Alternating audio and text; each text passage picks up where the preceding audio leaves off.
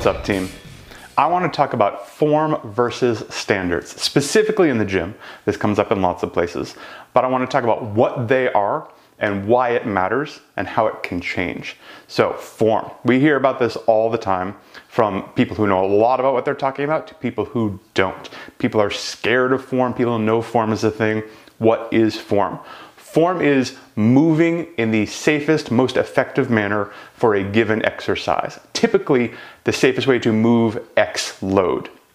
So we see this a lot. Everyone knows about lifting with your legs, not with your back, not deadlifting with a curved back. It's an easy one to talk about because everyone recognizes it. You can watch someone do it well. You can watch someone do it not well. You fall down a whole YouTube rabbit hole of people deadlifting poorly, doing it with poor form.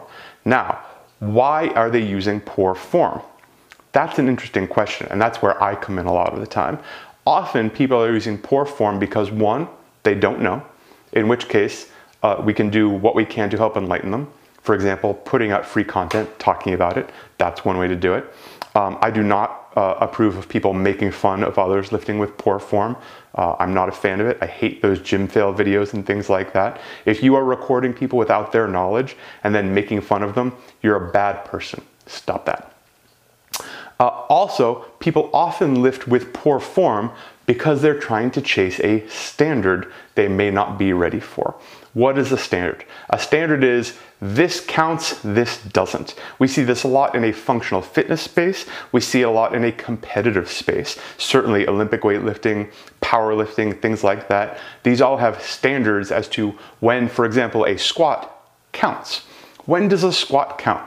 And it varies sport by sport, organization by organization, but most people are looking for at or below parallel. That is your hip crease to line up with the top of your knee or to drop below the top of your knee for below parallel.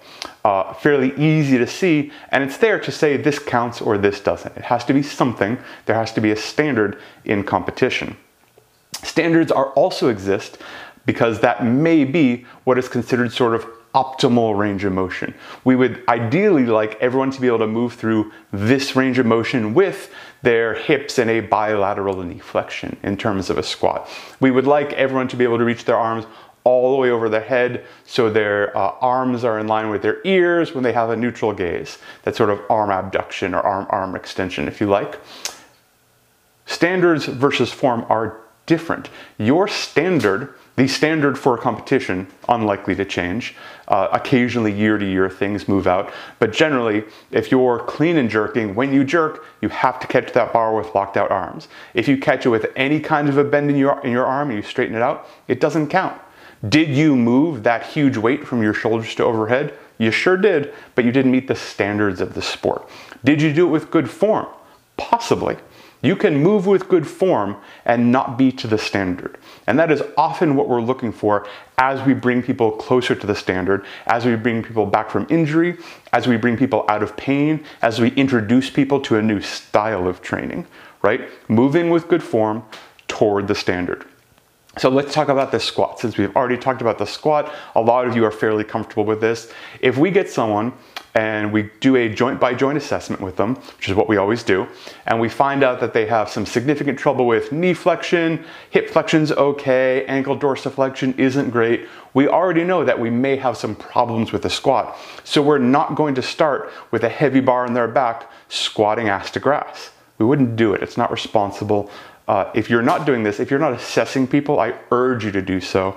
If you want to talk more about assessment, how you get into what people are like, reach out, get in touch.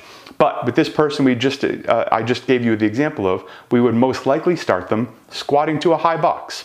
Maybe with no load, maybe with front load, sort of a goblet or a kettlebell or a dumbbell held in front of them. Maybe they do have a bar in their back, but they're doing a high box squat with a bar in their back.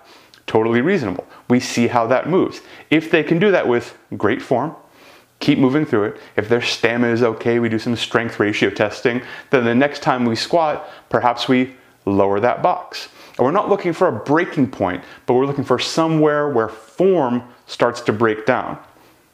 When we find that, we back off a tiny bit and hammer that place. Stay there, make it better, make them stronger there, Once they're stronger there, we continue the progression, make it lower, possibly change where the load is, maybe becomes a front squat, load their quads up a little more, might help them stay upright. The box gets lower. Maybe they're squatting to parallel, maybe they're squatting to safety bars. Lots and lots of ways to do this as we ease them down and down and down and down below parallel. You may be working on some tendon health issues here, having to do a lot of heavy eccentric work. You may just be exploring ranges of motion that are brand new to people. And remember, new ranges of motion are usually very, very weak ranges of motion.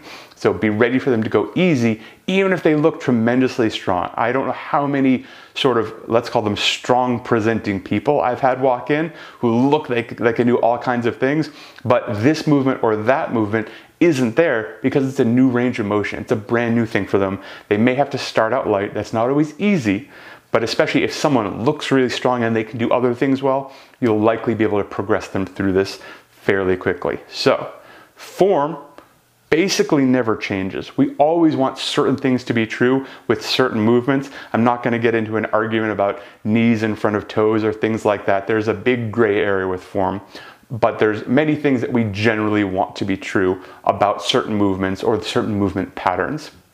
Standards, rock solid for competition, likely flexible and malleable person to person. If you're working with someone, if they are not deliberately trying to compete in this sport with this particular set of rules, whatever it may be, certainly in powerlifting, there's like 17 different federations that'll have slightly different variations as to when they call bench and things like that. If that is your concern, you need to read up and you need to be able to get to those standards. This is still a good way to do it. Progressing people from where they are to where they want to go or what may be ideal for them, most efficient, most effective, they'll get the results they want. But make sure you have a path laid out, moving those standards around to get to that end range. Don't just dump them in the deep end of the pool and then be surprised when they don't feel good and their knees hurt for 2 weeks and they don't want to talk to you again. Be responsible, think it through, know where you're going, form versus standards. All right, talk to you later, team.